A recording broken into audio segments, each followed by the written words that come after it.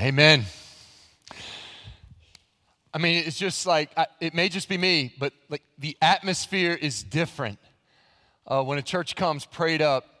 And after a week of praying and fasting, for many of you, this was a week of prayer and fasting. And it's just, like the Bible says, be filled with the Spirit. And you can sense that on Sunday morning when God's people come on a rainy Sunday morning and they pack this out. I think they're still putting chairs out there in the back. God's people just come out of the overflow. I preached a couple weeks ago on 1 Chronicles 29, but I talked about plastic donuts, and it may have been one of those things where like the illustration kind of overran the, like, what was it about? I don't know, donuts. But it was really about 1 Chronicles 29, and David was, raised the offering for Solomon to build the temple, and he prays this prayer, and I made the point, it's so self-aware, but here's what David said. There's this line in 1 Chronicles 29:14, King David is praying, and it's so self-aware. It's like he has this moment, it like overwhelms him, and mid-prayer he says, "Who am I, and who are my people that we should get to do this service? That we should get to be a part of this." Do you hear what he's saying? He's like, who am I and who is my family? Like, I can't believe that we get to be a part of this, that we get to be here for this moment. So, I feel a little bit of that. I mean, I hope you've heard by now. I mean, we've tried to announce it a lot. There is a meeting tonight, and that meeting at 4 p.m., and that meeting will discuss, and we'll discuss the motion to build a new sanctuary, and then, we'll vote on it. Members will vote next Sunday, and that's kind of the mechanics of that. You'll need to know next Sunday the 2-envelope method at the end of service. There'll be no discussion, just the vote. If you're not going to be here Sunday and you want to cast an absentee ballot, that's totally fine. Just come by the church office this week before Friday noon, and you can do that and all that stuff. But in the midst of all that, so all that's going on, and I want to address that here. But to me, the headline is, like, I don't want us to miss what David was saying. Like I get the sense that we're right now walking under the favor of God. Like, there's this moment that God is doing this in this church, in this congregation. And I know there are some of you that have been here a long time. Others of you, this is your very first Sunday here. But it's like there's this sense that I get what David meant. Like, who am I? I can't believe that our family gets to experience a season when you're just pouring out your favor. And I don't want to wake up and miss that. I don't want to wake up and ever take that for granted, that God's just doing some special stuff. We're walking, I feel like this church is walking under the favor of God. So there is that, like I said, there's that meeting, and I've tried to emphasize, at every point, the church must discern whether or not this is the next step. Somebody asked me a long time ago, like, what's your leadership style? My favorite, like this, if I had to pick a leadership style, it would be from Acts 15 when the apostles wrote, they're having this Jerusalem council. And you talk about a big decision in the life of a church. I mean, a new sanctuary is nothing compared to what are we going to do with Gentiles who want to join the Jesus movement? Should we make them become ceremonially Jewish first, or just, that is a much bigger decision. And I love what the apostles wrote. They wrote, "It seemed good to us and the Holy Spirit." I've always loved that. Seemed good to the Holy Spirit. Seemed good to us. I love that response because what it does is it honors the fact that this is God's church. This is the Holy Spirit that has to lead, right? We honor, it's the Holy Spirit. It's His voice that matters. We operate under the Word and under the wisdom God's given us through the Spirit. But at the end of the day, the apostles are saying, but we're not the embodiment of God. We're just, seems good to us and the Holy Spirit. And so, like most pastors who, are coming up on a meeting of this importance, I suppose I'm not the only pastor. Unity has been on my heart. I want to preserve the unity. I feel like we have unity here, and I've been praying about unity. And this morning on the drive over to church, I turned on the radio, and Dr. Tony Evans was preaching on Ephesians 4 about unity. And I was like, okay, Lord, But it occurs to me that unity does not mean uniformity. It doesn't mean we have to agree on every little thing. It doesn't mean we have to compromise with each other until we're all like on the same uniform page. So A.W. Tozer has this, you guys know A.W. Tozer? His friends called him All Tozer. No one called him that. A.W. Tozer has this great illustration of, imagine a great concerto. Imagine 100 grand pianos putting on a piano concert. 100 grand pianos at this massive concert. He says, how do you get 100 grand pianos in tune with each other? Well, the worst thing you could try to do is let those 100 grand pianos start getting in tune with each other, right? And so this piano tunes to this piano, and they get it just about right. And I think you're a little sharp, and you think I'm a little flat. So we'll meet in the middle, right? Yeah, we got instrumentalists here, right? You know the joke. How do you get 2 saxophone players in tune? You shoot one. Yeah, it's the only way. That's the idea, right? So we'll get in tune with each other, and these 3 or 4 pianos come together, and they get in tune with each other. But then while they're in tune with each other, you got this group of pianos, and they're in tune with each other, but these 2 are not in tune. It would be chaos, and it would take forever, because the minute this one gave a little bit, this one would give a little bit this way, and you'd never be able to get them tuned. A.W. Tozer says you don't tune 100 pianos by trying to get them uniform with each other. Instead, you strike one tuning fork. And every piano tunes to that one tuning fork. He says when 100 pianos, don't worry about getting in tune in every little way with each other, but getting in tune with the one tuning fork, they will, by definition, become more in tune with each other. So the goal is never uniformity, but unity behind the one tuning fork. What is the one tuning fork? You strike that tuning fork and it rings out A440, clears a bell, and everybody tunes to that. What is that one tuning fork for every church? Not just our church, but for every church. It's the Great Commission. It's the gospel. It's not that we're uniform with each other. It's that we're united behind the Lord Jesus and the good news that God saves sinners. Let me show you where he strikes that tuning fork once and for all time for his people. It's in the end of Matthew. Do you know this? Turn to Matthew chapter 28. They call it the Great Commission. The Great Commission. Matthew 28, the claim comes before the commission. Verse 18 is the claim. Verse 19 and 20 is the commission. Matthew 28, he gives the claim first. Do you remember the claim? And Jesus came and said to them, all authority in heaven and on earth has been given to me. Yeah, I'd say it is. You know why that's such an important claim? Because it says, and Jesus came and said to them. It would not be a momentous thing if I came and said to you anything. You know why? Because you didn't see me dead and buried for 3 days before I came and said something to you. Do you understand? The risen Lord Jesus, now back from the dead, came and said something to them. So when he says, yeah, all authority in heaven and on earth has been given to me, his disciples must have been like, you think? I'd say so. We saw you crucified, laid in a grave, and that dead Nazarene named Jesus on Easter Sunday morning got up and walked out of a grave. And so he's like, yeah, I've got authority. They're like, yes, you do. Yes, you do. So what's he going to do with that authority? He's going to commission. This is the tuning fork that we all get behind. Go, therefore, and make disciples of all nations, baptizing them in the name of the Father and of the Son and of the Holy Spirit, teaching them to observe all that I have commanded you. And behold, I am with you always to the end of the age. That's it. The controlling verb and all that is make disciples. Yes, you got to gospelize them. Yes, you got to baptize them. Yes, you got to catechize them. But before all you do that, you got to discipleize them. The point is make disciples. That's it.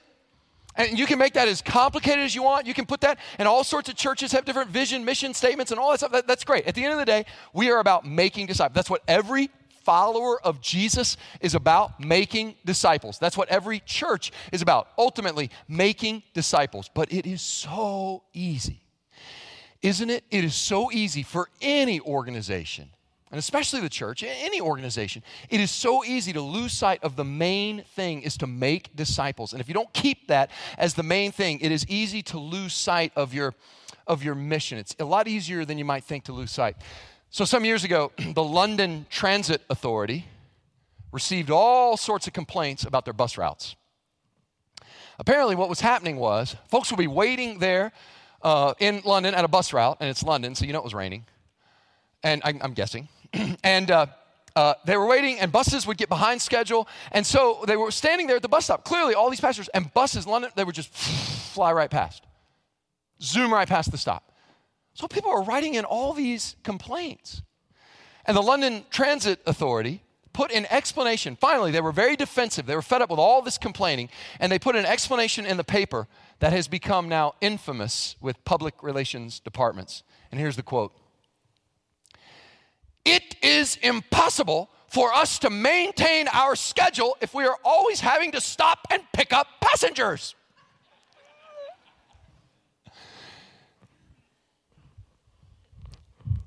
Well, clearly, I think we got a company that had forgotten its purpose. The purpose of the London Transit Authority is not to remain on schedule. The whole purpose of the bus is to pick up the passengers. Without a clear and consistent reminder of what the commission that Christ has given his church, what will happen is over time, other missions and other visions will be the primary purpose. Just like a bus says the number one thing to do is to stay on schedule. No, your number one thing is to pick up the passengers. You've heard it said the main thing is always to keep the main thing the main thing. And the main thing in any church is to reach people for Jesus Christ. We are to introduce people to Jesus Christ and help them grow spiritually. That's it. You might phrase it like this. Our job to help people embrace Jesus and discover what's next. He's ready. He loves you. He's here. He's calling. He's got a calling on your life. Have you embraced him? Have you helped other people embrace him? And you have no idea what he wants to do in your life, how he wants to heal and restore. You have no idea what's out there on the other side of your yes to Jesus. You have no idea what's out there. Embrace Jesus, discover what's next. That's it. It's the Great Commission.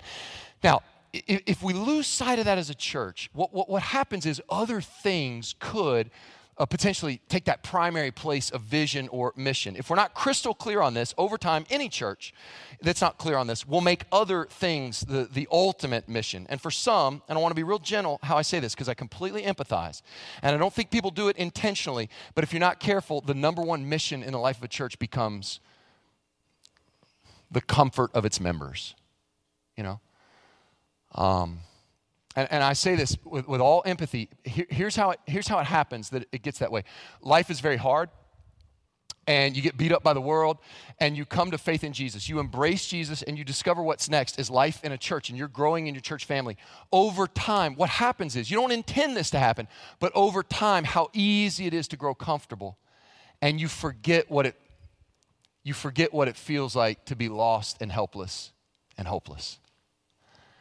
And so you know, it's not that you won't ever do anything for the Great Commission, but you'll say something like this: we'll do whatever it takes to reach people so long as our comfort is not affected, right? And it's just like the bus company that says it's impossible to maintain our schedule if we have to pick up the passengers. A church over time could begin to say it's impossible to maintain our comfort if we're always having to make disciples, right? And go back to that Great Commission where it says, make disciples right there in verse 19 and 20. I want us to hone in. Go therefore, and there it is, make disciples. And for some, the mission drifts, and this is probably for preachers. I'll pick on preachers. For us, the temptation is go therefore and make disciples. We know that's the main thing, but the vision over time can be just sheer numbers, you know, just bigger and bigger attendance, you know. And that's not necessarily a bad thing, but, you know, I think that's a temptation that's unique to preachers probably. If all we care about is numbers packed in the pews, sorry, to the youth group, pews are these, like these benches, anyway. If all we care about is just number of people packed in the seats and we don't care about their spiritual condition, then we can go and fake disciples, but we can't make disciples. And so I could see preachers saying, listen, we can't keep our numbers up if we have to stop and make disciples. It can't be that. It can't be comfort. And it can't be just the safety. You know, for some people, it's sort of there's so much risk in their world, they just want safety. If the goal of a church is never to do anything risky or step out in faith, then that drives every decision. Like a bus driver, you know, we can't keep picking up these. It's like, how can we have a life of no risk if we're always having to step out in faith? You see the point. Make disciples. And that last part, how many of you know this promise? And behold, I am with you always to the end of the age. How many of you have sensed that? Maybe as you're fasting this week, you're centering your life on God and you're more aware of that promise. I am with you always. I believe that we are experiencing the fruit of that promise, that he is with us. The Holy Spirit is moving. Jesus is guiding his church. So just two examples, and I got permission to share both of these that happened this week. So for many of us, we fasted on Wednesday last week. It's not too late. If you want to try that and you're new to that spiritual discipline, you missed last Sunday, go back and check it out. I would encourage you. I think it would be a great benefit. But the two praises. So on Monday, remember, we're not fasting till Wednesday. On Monday, I asked Jackie if I could share this. She had prayed for this person's salvation. She was praying for their salvation. She had not reached out to them. She hadn't done anything. She had just prayed. And on Monday, she got a text from the person who led this person to Christ. This person received Christ over the weekend. saved. And me and Jackie were like, but the fast is not till Wednesday. And God's like, I know, just flexing a little bit. I think it's adorable that you guys are fasting. I love that. But his goodness, it's like you can't. You remember in Malachi where it says he's going to open the windows of heaven and pour out so much blessing, you won't have room enough to receive it? Am I the only one who's like experiencing a little taste of that? So I asked Mr. and Mrs. Howard if I could share this. You may not know this couple. They attend the 8 a.m. service, and I asked their permission to share this story.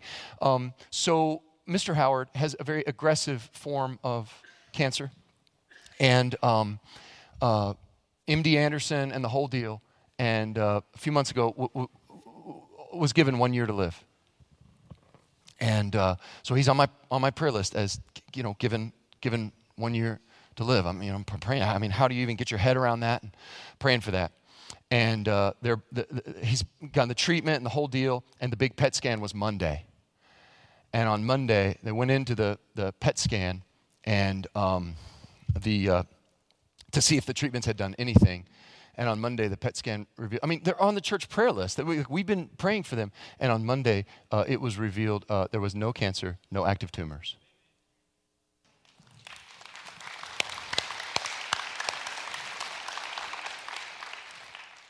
So she told me that on Tuesday, and I said, will you come and share that on Wednesday night to the prayer meeting, because that prayer meeting's been praying for you. And those of you that were there, she did a great job. She went into all the details and explained all that.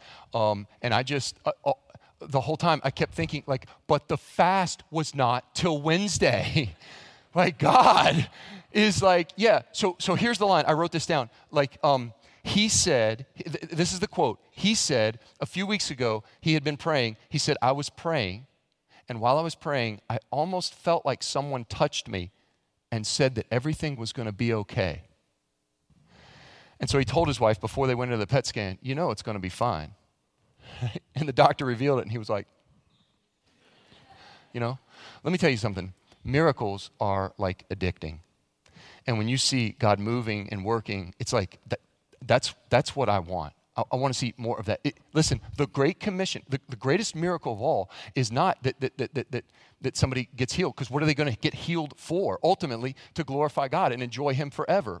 Why do you pray to get a job? That you might glorify God and enjoy him in that job. Why do you pray if you're longing to bring children into the world and you're saying, God, let us have these kids? Why? Ultimately, so that you can raise children who glorify God and enjoy him forever. Ultimately, it is subsumed into making disciples. That is the ultimate miracle, and that is the ultimate privilege of the blood-bought church of Jesus Christ. We get to tell an addict who's crying out, who's hit rock bottom, addicted, wondering if there's any hope. Listen to me. The world can share a lot of good advice, but only the church of Jesus Christ, only you, a blood-bought Christian, can look and share with them the ultimate good news that God saves sinners, that there's hope, that there's grace, that the miraculous chain-breaking power of Jesus is available. That is our great privilege. I took a long time to say all that because I don't want anybody to get it twisted. The ultimate goal is not, this is happening right in front of our eyes. The ultimate goal is not a new building or a new sanctuary. The ultimate goal is make disciples. And if a new sanctuary is one step, if the whole county, if every church in the county has to build, if we have to build 100 new sanctuaries for the glory of God, then that's what we got to do. Why? Because the point is make disciples. And look around. The city's growing. The county is growing. The city's preparing for growth. The city's willing to say, hey, we're dreaming new dreams here. We're expanding. We're thinking about what is possible here. How can we, you look around the city and you would think that the Great Commission to the city was go ye therefore into all the world and build a car wash. We got to have them, Put me on record. I am all for people having clean cars. That's great. But how can we, the blood-bought, born-again children of the Heavenly Father, how can we say, no, let everybody else dream big dreams for growth, but we're good? Expand everywhere else, but no, we're good right now. A God-sized vision to think, make disciples. That's the point. And if we put I'm turned around, whatever. If we put a building somewhere with a big old steeple that every eye in Cullman points them heavenward, right in the very heart of downtown, to have the beating heart of this city say, God saves sinners. He did it for me. He can do it for you. You come, find hope in the gospel. Making disciples is everything. Wherever God is, that's what I want. That's where I want to be at. It's all about making disciples. Well, if that's true. So whether or not a new worship space fits into that plan or not, the important thing is make disciples. It did occur to me that, I got some information about the actual motion, and for those of you, you may be new here, you may not be a member, you may think, well, this guy's, okay, so it's a building. It's about making disciples. That's what I'm passionate about. If the building is part of that, I do know that for some, this is all on the website, but some people are like, I don't want a website. Please don't make me scan another QR code, just give me some paper. So on your way out, we have these little half sheets for everybody. It's got the motion written out. I also thought some people may not be able to make the meeting tonight, but this is going to be handed out tonight too. So it's got on there the motion that's being made. This motion has been made by the trustees, approved by the deacons and the finance committee. And so that's what you'll see. It's got a picture of a conceptual rendering. It's got a brief letter from me, because you know me and brief. And then on the back, it's got some of the frequently asked questions. And so I thought, that'll be available on your way out. Make sure you take one of those. The only thing about paper, though, is you'll notice you'll want to pinch and zoom, and you won't be able to do that. If we're going to make disciples, I want to spend the remainder of my time very simply talking about what is a disciple and what's it look like to make a disciple. If that's what I'm truly fired up about, making disciples, then we got to be crystal clear on what is a disciple. Are you a disciple? Are you a disciple of Jesus Christ? I mean, whatever happens in the remaining few minutes of this message, I hope you'll be able to leave here and be crystal clear on whether or not you are a disciple. Let's get a good definition. Let's look at, and let's use the simplest of all, Mark chapter 1. Go to Mark chapter 1. This is the calling of the first disciples. So I thought, if this is going to be the text, this is how Jesus calls his first disciples. So I'm going to read it. It's very brief. I'll make some comments. And I am aware, I'll honor the time. The purpose is not the schedule, it's picking up the passenger. Okay, all right. You there? Mark chapter 1, start in verse 16. I'll read the whole story in its entirety. It's very short. Passing along the Sea of Galilee, he, that's Jesus, saw Simon and Andrew, the brother of Simon, casting a net into the sea, for they were fishermen. And Jesus said to them, follow me, and I will make you become fishers of men. And immediately they left their nets and followed him. And going on a little farther, he saw James, the son of Zebedee, and John, his brother, who were in their boat mending the nets. And immediately he called them, and they left their father Zebedee in the boat with the hired servants and followed him. That's all you get in Mark. It's tempting for a preacher to go to like Luke's version, which is Luke 5, or maybe you go to Matthew's version. They give you all this extra detail, because this story does happen a little quick. It's like, follow me. Like Jesus just kind of walks up, follow me. Okay, we will follow, and you don't get any detail. It's come to find out there's a lot more detail and some teaching and some content. But this, at the heart, the simplicity is why I picked it. Look at verse 17. This is what a disciple is. It's all in verse 17. And Jesus said to them, follow me, and I'll make you become fishers of men. If you're looking for an outline, follow me, make you become fishers of men. A disciple is a follower of Jesus, willing to become fisher of men. Join Jesus on his great rescue mission. Here we go. Follow me. We'll just look at each one at a time, then we'll be done. Follow me. What do I mean? A disciple is a follower of Jesus, but this I have found to be the most helpful analogy, the most helpful word in describing a disciple. There is so much confusion around the word disciple. A disciple of a rabbi back in the day was a student of a rabbi. This is the best word I can come up. A disciple, this is Dallas Willard's word. A disciple is an apprentice of Jesus. You might write that down. That's what he means by follow me. We can't literally and physically follow Jesus like those fishermen did. So what do? We become an apprentice of Jesus. I love that word.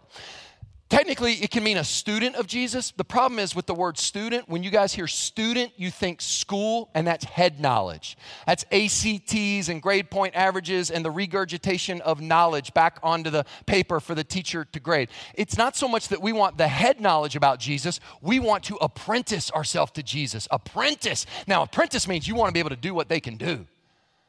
If you want to learn how to weld, you want to go make money as a welder, you go down to Wallace and you enroll in welding, you're not looking for a bunch of head knowledge about welding. You want to become a welding apprentice. And you want to go into that program. Why? Because you want to light that big torch and you want to get in there. You want to be able to do what that person can do, not just know what they can know. Does that make sense? So you apprentice yourself, and that's what it means to be a follower of Jesus. You are an apprentice of the Lord Jesus. There should be no confusion about that. An apprentice just means I've decided that this is the person who can teach me how to do my life, how to have the wisdom to make life go right. If you want to learn how to weld, you apprentice yourself to a welder.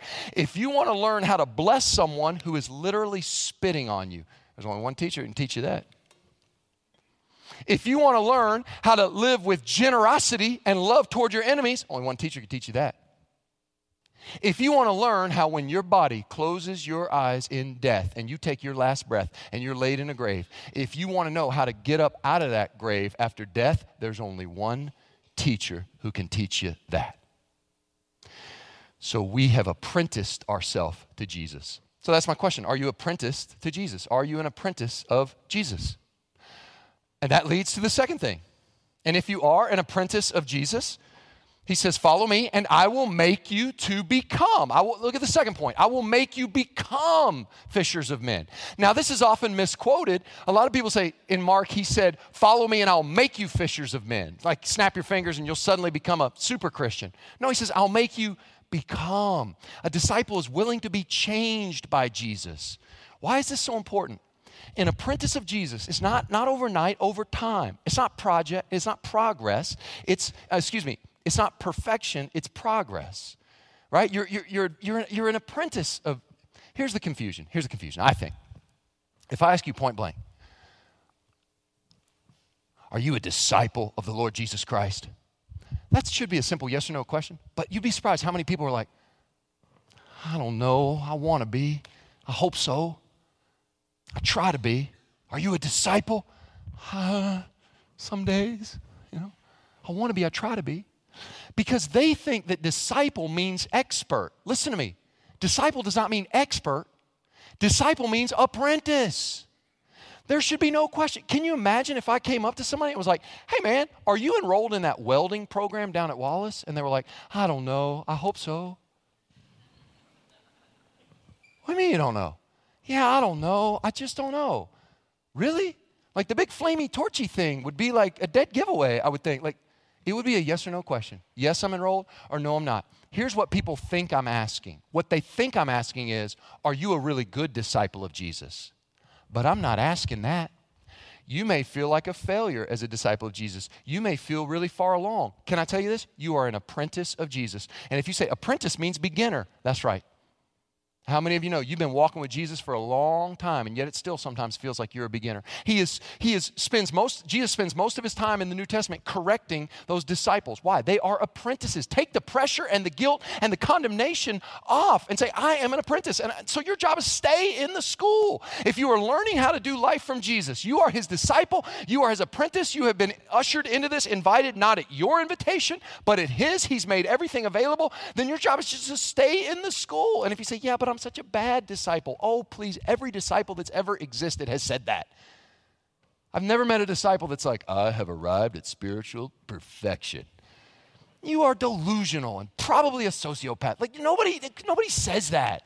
Everybody says that. So you stay in the school. Do you hear me? For some of you, this is like your rededication. You're like, wait a minute. I got to get back on track. I'm a student in the school of Jesus. That's exactly right. Stay in the school. I would rather be an F student failure in the school of Jesus than the valedictorian in the school of wickedness.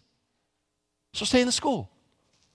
Man, I was getting after this point down in Texas, and this kid saw me the next day at this big camp. It was a multi-day camp. The kid sees me the next day. He goes, hey, are you the preacher, the guy that talks guy? Tom? Yes. He says, that's crazy you were talking about welding, because I'm in my senior year of high school, but I'm dual enrolled, and I'm getting my welding certificate, and he was telling me all these things. I was like, man, that's cool. He said, I said, let me ask you something, young man. All his friends are standing around. He didn't know where I was going, which makes his answer all the more innocent and just perfect. And I said, let me ask you, if you were in class one day and you messed up doing one of those welds, would your instructor kick you out of the class forever? What? No, man, I got a great teacher. I've messed up plenty. I'll tell you exactly what to do. He puts on his gear. He gets in the booth with me. He shows me exactly what I did wrong and how to do it right the next time. He was like, what a weird question, right? He's like, why'd you ask me that? I said, son, you don't know it, but you just preached my sermon for me. Because I know a lot of Christians that think that a welding instructor would have more grace for them than the Lord Jesus who died for them. And they think they're on this one and done, 3 strikes, you're out, that's it, no more. Jesus said, come to me, all you who are weary and heavy laden, and I will give you rest. Take my yoke upon you and learn from me. This is Matthew 11, 28 through 30. I will learn from me. Why? Learn from me because I'm gentle and humble in heart. He is willing to take on apprentices. He loves you. Are you willing to be changed? Not overnight, over time. This is sanctification. This is the process. You embrace Jesus and discover what's next. It's incredible. Now, you got to be willing to trust your teacher because Jesus' courses are a little different than the world's courses. You know that, right? Not a little, a lot. In the courses Jesus teaches, you got to trust that Jesus knows best because your old nature and your old habits are still very strong and they want to live in a certain direction. And Jesus says, no, we're not doing that anymore. We don't do that anymore. We do this. No, come on, Jesus, this person made fun of me. I got to get him back. Nah, that's the old way. No, we do it the Jesus way. Learn from me. No, Jesus, it feels good to save everything I got, to hoard all my money. Jesus says, nah, more blessed to give than receive. Come on, it's the Jesus way. That person slapped me on the cheek. I'm ready to square him up. Jesus says, you're not going to believe this. We turn the other cheek. This makes no sense. You trust me or not? You trust me or not? It's going to feel weird. You're going to do a lot of things that are very countercultural. You are an alien and a stranger. Young people, get used to it. You're going to look weird at your school. You know why? You're an alien. You're an alien. And I'm an alien with you. Why? Because we have dual citizenship. We are kingdom people. And we're living in a kingdom, and that kingdom's values aren't going to look the same way as this world's values. So the faster you can get used to, wait a minute, I don't have to live and die for what people think. How many of you know that sermon is not just for young people? That's every one of us. It's so easy to live and die for what people think. Wait a minute, we're aliens, we're strangers. Bought with a price. All right, so I need to use this illustration from the world of golf. I don't golf. And when I do, I'm awful. Just awful. It's fun, but it's awful. I had a friend who was trying to get to the next level. He was shooting in the 80s, but his goal was to drop into the 70s, which I'm told is a really good score in golf. Also, I learned in golf, the lower score's better, because I was like killing everybody, and they were like, nah, dog, you're bad. So anyway, he wanted to go from 80s to 70s, and he just couldn't break through. But there was this golf pro that he really trusted. He was really good. And so he goes to the golf pro, and the golf pro gives him what is either good or bad news. He says, I can get you your score in the 70s. But to do it, I have to completely undo your swing. Here's what's about to happen. If you work with me, and if you take my advice, for the next amount of time, for the next few months, your swing is going to get a lot worse before it gets better because you're going to have to break every habit you've got, and it's going to be awful. Your scores are going to be like awful. He's like Tom's? Yes. Like that? So they're going to be terrible. But it's the only way. And so the whole time he said that's exactly what happened. He would fight every urge that he'd been swinging this particular way. He would fight every urge. But he said over time, what he would say to himself is, but I trust this guy. I trust this guy. And sure enough, over time, as his swing was rebuilt, he was able to achieve those new levels. Listen, it's just going to feel weird as a Jesus follower. You're just going to have to get used to doing some things a little different than the world does it, a lot different. But here's what you say, I trust him. I trust my teacher. I trust my teacher. I trust him. Why? Because he knows how to make life go right. He knows how. I know it feels more natural to live your way. Jesus is saying, trust me. Jesus really is the great master teacher. Jesus can do this one thing. By the way, all great teachers have this one thing in common. We have so many great teachers in this church, so many great educators. All of these great teachers, they can do this one thing. They may teach different disciplines, different ages, different all things, but here's one thing they all share. The great teacher has the ability to see something in the student even before the student can see it in themselves. So the student I mean, the teacher can look at that kid who so frustrated, they'll never be able to read, but they see them reading. And they can see it and they can draw it out of them. Or that student thinks, I'll never get math. And the teacher's like, never? No. Well, how you doing? Terrible. Would you say you're halfway there? How far's halfway? Like 50%. Oh, yeah, that's the same as a fraction, 1/2. See, you did it. Whatever. Anyway, I was like creating a little mini drama. But here's the point. They can see something in the student long before the student sees it in himself. Why is that important? Because when Jesus looks at Peter, he sees something in Peter that Peter can't even see yet. He's basically like, are you willing to become? I will make you become fishers of men. You leave it to me. But over time, as you align your habits with me, as you align your life with me, Peter cannot imagine that he's going to preach to the nations. Right? Andrew can't imagine thousands of miles. He's never been anywhere further than the Lake of Gennesaret over there in Galilee, and he's going to drop down into Jerusalem. He's going to lead thousands of people to Christ. Andrew can't see that. James and John can't see any of that they're going to write. I mean, these are letters being written to the churches, and Peter's going to author these letters under the inspiration of the Holy Spirit. They can't see any of that. So let me ask you, when Jesus looks at you, what future does he see that you can't see yet? What future does he see for your family? You can't see it yet. He just asks you to trust him. Embrace Jesus. Discover what's next. What does he see in this church? Maybe we can't even see yet. Embrace Jesus. Discover what's next. Now, if you say, whoa, preacher, I don't know about all that. I mean, listen, that may be good for all like missionaries and stuff. If you say, I'm just a good old boy who wants to spend a day at the lake, I don't know about preaching to the nations. You literally described the life of Peter. That's all he wanted to do. Until God got a hold.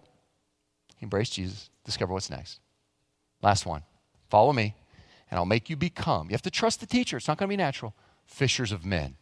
So a disciple then, you see that last part, fishers of men? A disciple is not only an apprentice who's willing to be changed, but a disciple is someone who is willing to join in God's great rescue mission.